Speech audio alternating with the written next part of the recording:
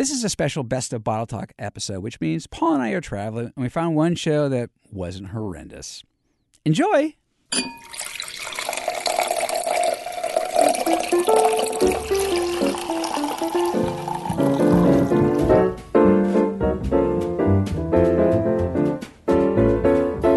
Welcome to Bottle Talk with Rick and Paul. I'm Rick Cushman. And I'm Paul Wagner. Today, Paul is ticked off at the wine industry. Well, not the whole wine industry, just some of it. Small piece? Pretty small. Me? Well, you are small, but another piece, another reason. Okay. Well, just checking. Well, actually, I know why Paul is ticked, and I am too. We've run into some horrible wine descriptions lately, and not only are they gibberish, which, as you all know, they also drive people away from wine. Good, nice, hardworking people, and we're driving them away. Those people need wine. They absolutely. When you hear it, folks, you're going to get ticked off too. And with one of those descriptions we're going to read for you in just a second. Also today, we have listener questions about how restaurants price wine and about what's the deal with racy acidity. Plus, we have a historic history moment. Oh, I saw those trumpet guys in the green room. I'm looking forward to that. They're warming up. They're stretching. They're doing their thing. I love those guys. Yeah. And as usual, of course, we're going to make fun of wine snobs, especially the ones who write horrific descriptions. A couple of reminders, by the way. We are now still on the Capital Public Radio podcast lineup. They have not. They haven't taken us off They yet. have not wised up, Paul. It's a little frightening because this is a pretty good station otherwise. And this is an invitation to you folks out there, is that we're going to be taping a show live at Four Fires at Amador County Fairground, which is a really interesting wine and food festival in Plymouth on May 6th. That's May 6th, Saturday. Can you name what the Four Fires are? Yes, there's coal. It's the places where the wines come from. So this is right. It's about where their wines come from. So one is the Iberian Peninsula, Spain and Portugal. Right. One Another's is France. Italy. One is France, and then one is California. Right. So those are the four. And that's the whole point, is that the wines from that region come from these four places. They'll have foods from the same regions. Yep. And they'll have us. Yep. And we are, of course, come from all four of those regions. Do we? No, actually, I come from California. Okay, good. But I have Italy in my heart, if that matters. All right, before we do too much of this, let's. In any case, come see us, heckle us, ask us a question. Yeah. Ask us a question. All right, that would be fun. So, okay, first we're going to start for this absolutely terrible and absolutely typical bit of wine descriptions. Paul, you brought this up. Yeah. And you tell me you asked your friends about this. I asked a bunch of friends of mine who are not in the wine industry, but who like wine, and every single one of them said that not only was this description useless, it actually made them want to run screaming away from. They never wanted to buy wine after reading this. Right. Yes. Way to go, wine industry. Yeah. Right. Well, let's read you a bit of this, folks, before you, and then you can go run screaming if you haven't already, just listening to the start of our show.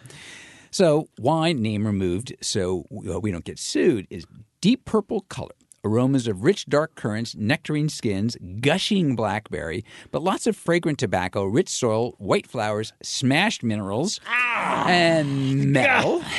Medium body and saucy but racy acidity stabilizes the wine nicely with a robust tannins. That's just part of it. Oh, man. Yeah, then it goes on. Deep red currants and ripe cherries, laden with mocha, loamy soil, charred herbs, pencil shavings, roasted hazelnut.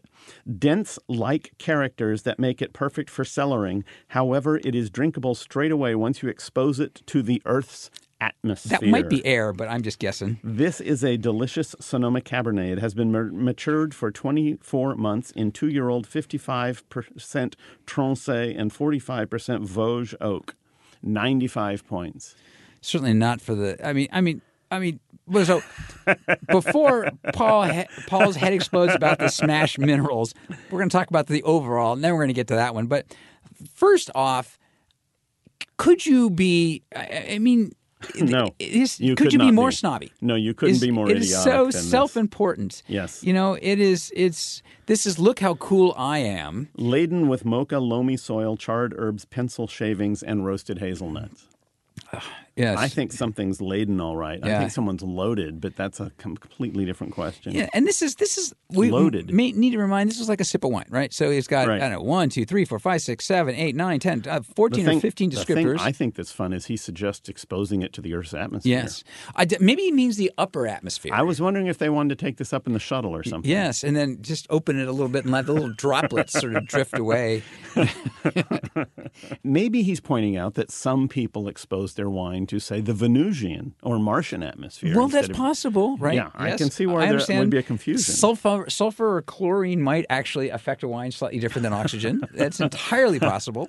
So he's saying drink it here on Earth. Okay. Drink it here on Earth. Yes. That's good advice. Yes. That is very good advice. I mean, so besides this just knuckleheaded list of things is the ridiculous phrasing. And we run across this so often in bad wine writing. Not in good wine writing, but this sense that you can't use an actual straightforward sentence. You have to use phrases like the Earth's atmosphere. It's just gushing blackberry as opposed to blackberry. And then one of my favorites here is white flowers. White flowers, right. Which ones? Well, either lilies or could be oleanders, could be daffodils, could be gardenias, all of which smell completely different, but white flowers. I think it's camellias. Camellias. Because they don't have any smell. Yeah, exactly right. Yes. Yeah, and then, of course, it has our favorite phrase of all, Rick. Smashed. Well, it's bad enough minerals. This is smashed minerals. Smashed minerals. So first, before we go down this road too far, I just want to know how, let's say the mineral is iron. Yeah. How smashed iron would smell or taste any differently than unsmashed iron. Yeah. Well, I still want to see somebody out there with a hammer. I want to see them pounding away on rocks, and I want to see them, and it's sulfur, talc, gypsum, asbestos. Yes. Well, I'm not sure I want some of those smashed minerals in my brain. Well, here's the thing, Paul. How many minerals are there? Gosh, there's a bunch because on the probably table of elements. more than a handful. Yes, the periodic table of elements is 102 or something like that. It's like not all of which, are minerals, but right. So, which smashed minerals, if that were actually something that somebody were going to taste? Here's the good part, which is there are only a couple of smashed minerals that, if you smash them with a hammer, actually emit something that you can smell. So he could have just picked one or two of them, but he said all of them. Yeah, I assume it's a he. Yes, this was well. Yeah, you found this. Yeah. This. It just it rims with that. Yeah. Yeah. I'm gonna go smash some minerals right now. Right. So the question that we keep dealing with was, why does this keep happening? And because nobody ever tells these idiots to stop. I think that's a huge piece of it. I mean, jargon is natural in any industry. No, I had this at a wine competition recently. I told you, I'm tasting, and one of the guys used a descriptor, and I said, "Time out. That's not a thing. There's no such thing as a wax lemon." And he says, "Well, no, you're right. But what I really mean is, that waxy coating on the lemon." I said, "Why don't you just say lemon peel?" Yeah. Well, but that's slightly different. I said, "Come on." Yeah, he's right. Yeah, and but wax lemon.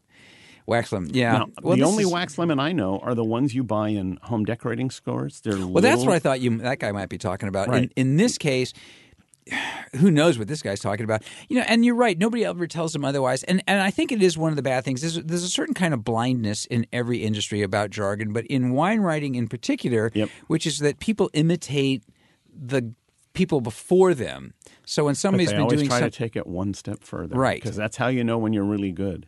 Yes, to be bigger, but I always have this simple image of wine writers saying, "If I have seen farther than other people, it's because I've stood on the shoulders of giants." I keep seeing them whack their head into the top of doorways as they're walking. Whack, Every time I try to stand on the shoulder of a giant, he throws me right off, kicks me in the ribs, and moves on. That's why I'm always sore.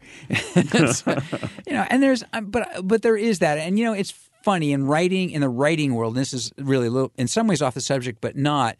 I talk to college classes a lot about writing, and often make the point that it's really common in academic writing to circle and criticize writing that they call colloquial, meaning it's how people actually speak. Right. So you're not supposed to write in how people speak. And I always say, no. When you see that means that person thinks he's telling you how not to do it, but he's telling you did a good job there. Right. And then the professor goes a little nuts and tries, would you please explain to me why people shouldn't write in a way that somebody would understand it? And they can't. But that's what happens. There's this thing where you sort of feel like you should affect some sense of something in your writing as opposed to just communicate. Right. Well, speaking of communicating, okay. I think what do you got for us? We got some questions. I thought so. Let's communicate. We're going to communicate to some folks about some of their wine questions I don't think I have any relationship problems today. And lucky for you listeners. By the way, if you'd like to ask us a question, go to rickandpaulwine.com, the home of Bottle Talk with Rick and Paul, which is, of course, our show. And if you're listening, the website is the place. Go ahead and ask us something. All right. This is from Ashley in Lake Oswego, which is just outside Portland. Cool. This is a good question. How do restaurants price their wine? See, if you ask us a question, we will praise you.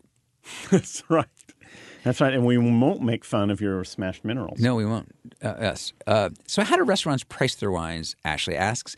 Is there a standard formula? And how do they come up with the prices for real old wines that they have? Yeah, that's a great question. The first one is relatively simple, which is, yes, there are a couple of different formulas that restaurants use, depending on where you are in the country and all the rest. But in general, you can expect a restaurant to mark up the wine about somewhere between 2 and 3 times retail. You know, I can tell you, as somebody put in a lot of restaurant wine lists in my time before, Yes. I don't do that anymore, but I usually took the price of the bottle to us. Right, to the restaurant. As the cost of a glass of wine. Uh-huh. And then I would, depending on the restaurant, mark it down or up by 50 cents or $1. Right. And then multiply that by 4 for the price of the bottle. Right. And then drop that by $1 or so to encourage somebody to buy a bottle of wine. Right. So that is a pretty standard industry way of doing it. And depending on the restaurant, there are, the more expensive the restaurant, the more expansive that formula might be, and the less expensive, maybe a little reduced. You also get in the scenario where a restaurant that has a broad spectrum of prices may mark up the lower priced wines a little more. Yes. May mark up the higher priced wines a little less. Yes, that is pretty common. Because they're trying to move if all somebody of- has that. yeah. And then now and then, and that silly thing about the second the best wine is the second one on the list, and in any kind of restaurant. And so Actually, I've often found that the best tasting bottle is the second one I drink that night. Yes, well, that is true, and you forget the price of it, so it feels cheap until you look at the bill. Now the other question is what's the price for an older bottle of wine? How do they price that? And that is tough. And that is simply what the restaurant decides. There is no system. It's not easy. And it really just depends on the restaurant and the wine. Although some people mark them way up, other people don't. There's no recipe at all for marking up wines that are no longer in common distribution. Yeah, that's really just a sense of touch and feel, and that is the people who are going to have older wines are going to be slightly more expensive places, and then they want you to sometimes the price reflects the image they want to project, which is that this is a very good bottle and of wine. sometimes they're down to their last 1 or 2 of those bottles, which means the prices go up because they don't want to take them off the list. They like saying they've got that 1945 Cheval Blanc on the list, but they sure don't want to sell it. Yeah, and if they do have a handful of any old wine on the list, they've been storing it for a while, and there's a cost to that too. Yeah. So you got to give them a little of that. All right, the next one is from Lawrence in Oakland. He kind of makes our case about wine descriptions for us. He says, I read wine magazines to learn about wine, and I want to find wines that I like. But I never understand the tasting notes. And why do they always talk about acid? And it's always racy or razor or something. That sounds awful. There you go. See, here we're back to what is it that most consumers want out of a bottle of wine? Smooth. And Rich might be next. Yeah. And a lot of people who write about wine talk about that acidity, what makes the wine taste fresh and lively in your mouth. But he's right. If you want to not sell wine in a supermarket, put the word racy, put the word fresh and refreshing. Actually, you can't use that word according to the TTB. But bright acidity, all of those wines, people see those words and they run screaming from the room because that's not what they want in their wine. Yeah. And Lawrence, I mean, you just heard a tasting note, and you're darn right. They just, all those reasons we were just talking about of just not understanding what they're trying to do.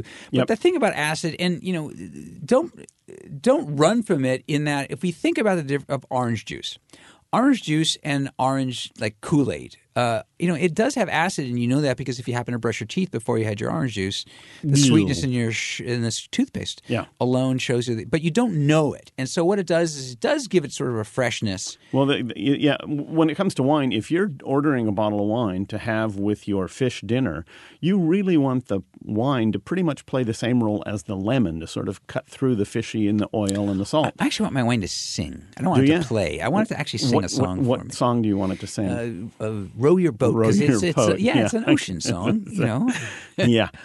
So when you want a white wine, if it has some acidity, it'll do well with the fish. But I understand what Lawrence is saying, which is if he's out on the back porch one afternoon and he wants a glass of wine, he doesn't necessarily want the acidity. He just wants the nice flavors of the wine. Yeah, and it is something. You when they say that, you can take that as a bit of a warning that it's going to have a freshness and brightness to it, but it's not necessarily a bad thing. Depending on what food you're eating when you open that bottle of wine. Right. But it is something that is very difficult to get across to the wine industry, that is not an attractive word to the average consumer. Yeah. Right. All right. Well, that's it for questions for now. We are going to have some more. You might even say that would be an acid test for most wine writers. You would, but we don't do puns. Oh, yeah. I forgot. Yeah. I know. If this table weren't so large, I would slap you. There's a reason I'm sitting on the other side. I think a fight in a studio is never a good thing, so I'll let it go this time, Paul. All right. We're going to have a few more questions. You are listening to Bottle Talk with Rick and Paul, and now it is time for a historic history moment.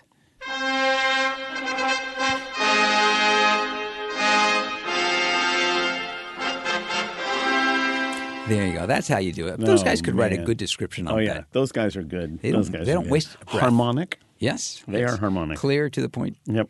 All right. So we've got a little bit of a history that's sort of related. Since we've been doing some horrific wine writing. We've been writing about, talking about wine writers. There's a great story or a great quote from Frank Pryl, who was the wine writer for the New York Times. And one of the deans of the wine writing years. world. And he had a great line about wine writing. He said, the common perception of a wine writer is someone who owns a typewriter and is looking to drink a lot of wine for free. That is completely outdated. Today, everybody uses computers. Yep. Yeah, that's it. Yep. That's it. Pretty great. That's a great line. Frank. All right. So, and then mine, I'm going to the Wayback Machine for the history moment about wine writing. Okay. The Greeks and the Romans were the Western world's sort of original wine geeks. Greek geeks. And yet they didn't. They weren't talking about ancient raisins or ancient smashed dates. They were basically said if the wines are any good. Like Horace, for example, the great poet Horace wrote, "Wines from the Sabine grape Sabine grape are humbly cheap." Humbly cheap. Humbly cheap. That's like you and me, Rick. Yeah, we're humbly cheap. We're cheap. I'm not so sure if we're humble enough, but we are definitely cheap. Falernian, which is the top-end wine of the old day, according to Horace, was strong and powerful. Pliny the Elder wrote about Falernian. There is now no wine known that ranks higher. That's right. 100 points. Yeah, 100 points. Yes. I think he gave it 100 points. Yes. Pliny, by the way, is the In Vino Veritas guy, or in Wine Truth. But he also warned about wines from Pompeii are productive of headache, which often lasts so long as the 6th hour of the next day. You've had that experience, Rick. I just want to say, for starters, that's good consumer advice. That's good consumer help. When they tell you what they tell you about the wine is how long the hangover lasts the next day, that is valuable advice. That is valuable advice. 6 hour next day, I'm usually still drinking the wine. Then I go to bed. Right. Yeah, that's right. That's the way you do some wine writing. Okay. All right, we got a couple more questions, so let's get back to that. And a reminder, ask us one at rickandpaulwine.com. All one word, Rick and Paul Wine, our little website.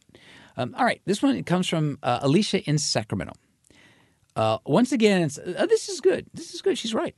Why are descriptions for expensive wines always so complicated and ridiculous, but there's almost nothing about some of the cheaper ones, like the wines we all buy all the time? The most critics will say something like good fruit and a good value. And by the way, she's right, because we talked about this once, about a paper that the American Association of Wine Economics conference in 2013, a couple years back. But this is the paper that showed that reviewers almost always use more expansive language for expensive bottles and use simpler language for cheaper ones. Isn't there a phrase from the good old days about why use a nickel word when a 25-cent word? Yeah.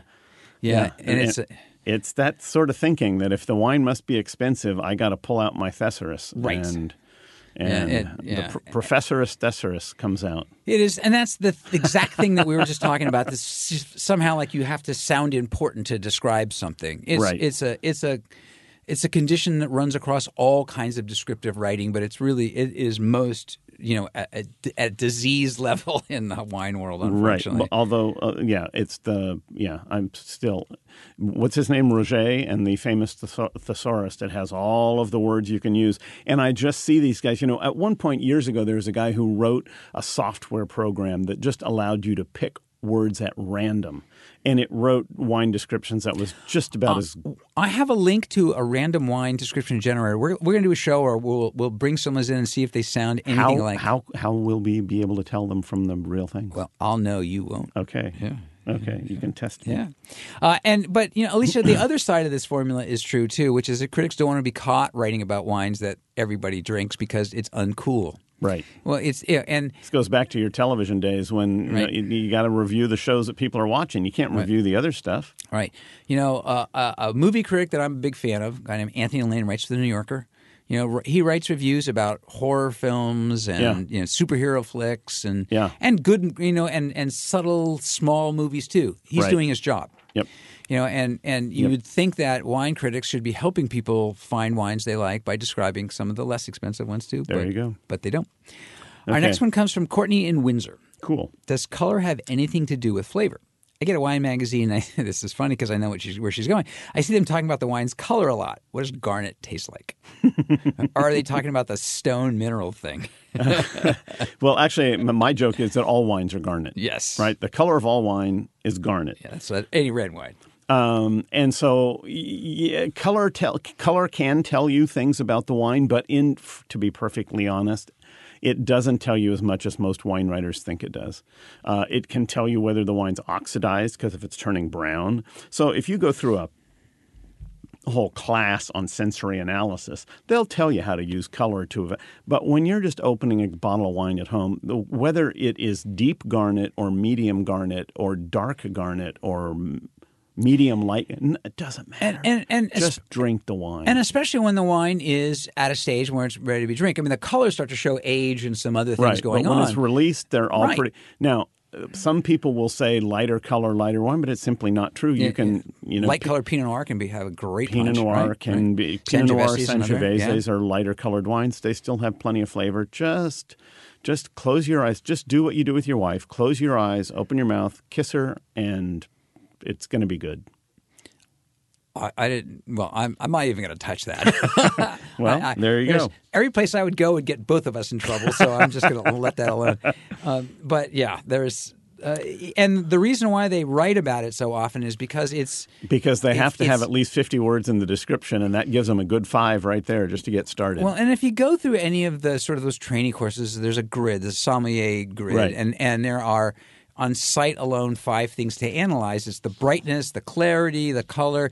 That's for an entirely different reason. It is not for writing a tasting note to help somebody understand whether or not they want to buy that wine. Right. And so it makes them feel like they're doing their jobs to tell you the wine is garnet or straw or whatever it is.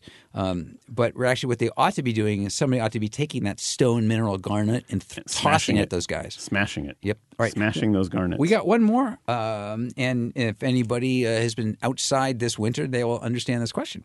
This is from Kathy in Lodi. So how does all the rain we've been getting affect the vineyards? Well, it makes them wet. Okay, Kathy, I'm being silly. There we go. We've been working on a drought for about 5 years. Hopefully, this is reconstituting some of the aquifers deep down inside the earth. Yeah. What you want in a good year from a vineyard is you want it to be completely dormant. I'm going to argue that the rain is hydrating the soil. That's good. But the other thing is it's that washing it. These cold temperatures are also really making the vines go a bit more dormant than they might on one of these warm springs. So longer dormancy sometimes means a little better flavor, but the truth is we'll find out in September and October. And a couple things to actually a reminder too is that fundamentally all the vines are asleep right now. They are dormant. They're just like many of our listeners. They are hibernating. Well, they are now at the end of the show for sure. Yes, I almost am, and I've been. I'm listening to me, but. And so now we know Rick does talk. So fundamentally, grapevines actually are a really good crop for enduring a winter because nothing really affects them. One of the things that's happened across California, though, with these heavy rains, is that it helps sort of wash the salts and cleanses the soil. It sort of gets the smashed minerals. I'm sorry, just couldn't resist this. That's right. Washing those smashed minerals out of your hair. And so in some ways, the soil is refreshed for more ways than one. Yep. One of the things that's going to be interesting to see is with all of this water, whether it's going to be a quote-unquote vigorous year, meaning the vines will grow fast once they do start growing, which might mean more work in the fields for the crews out there, and it may mean a bigger crop this year. We'll see. Yeah, we'll see. Yeah, We'll see. But nothing bad. The good news is, Kathy, it's all good. It's all good. It's just like us. It's even better now because we're closing the show. That's right. So that is it for another round of Bottle Talk with Rick and Paul. Our producer is the wondrous Matt Pacini. Thank you, Matt. Thank you, Matt. Thanks to Capital Public Radio for the studio use and for having the courage to put us on their podcast lineup. Yes. And come ask us a question and come see us at Amador Four Fires in Plymouth in Amador County on May 6th. If you learned anything today, we hope don't be a show-off. Maybe a better lesson is when you describe something, try to be helpful. It's not about you. It's about the people you're talking or writing to. And now you're just showing off. Okay. I'm Rick Cushman. And I'm Paul Wagner. Remember, the best wines you drink are with friends. Or with us. Especially us, but never with show-offs.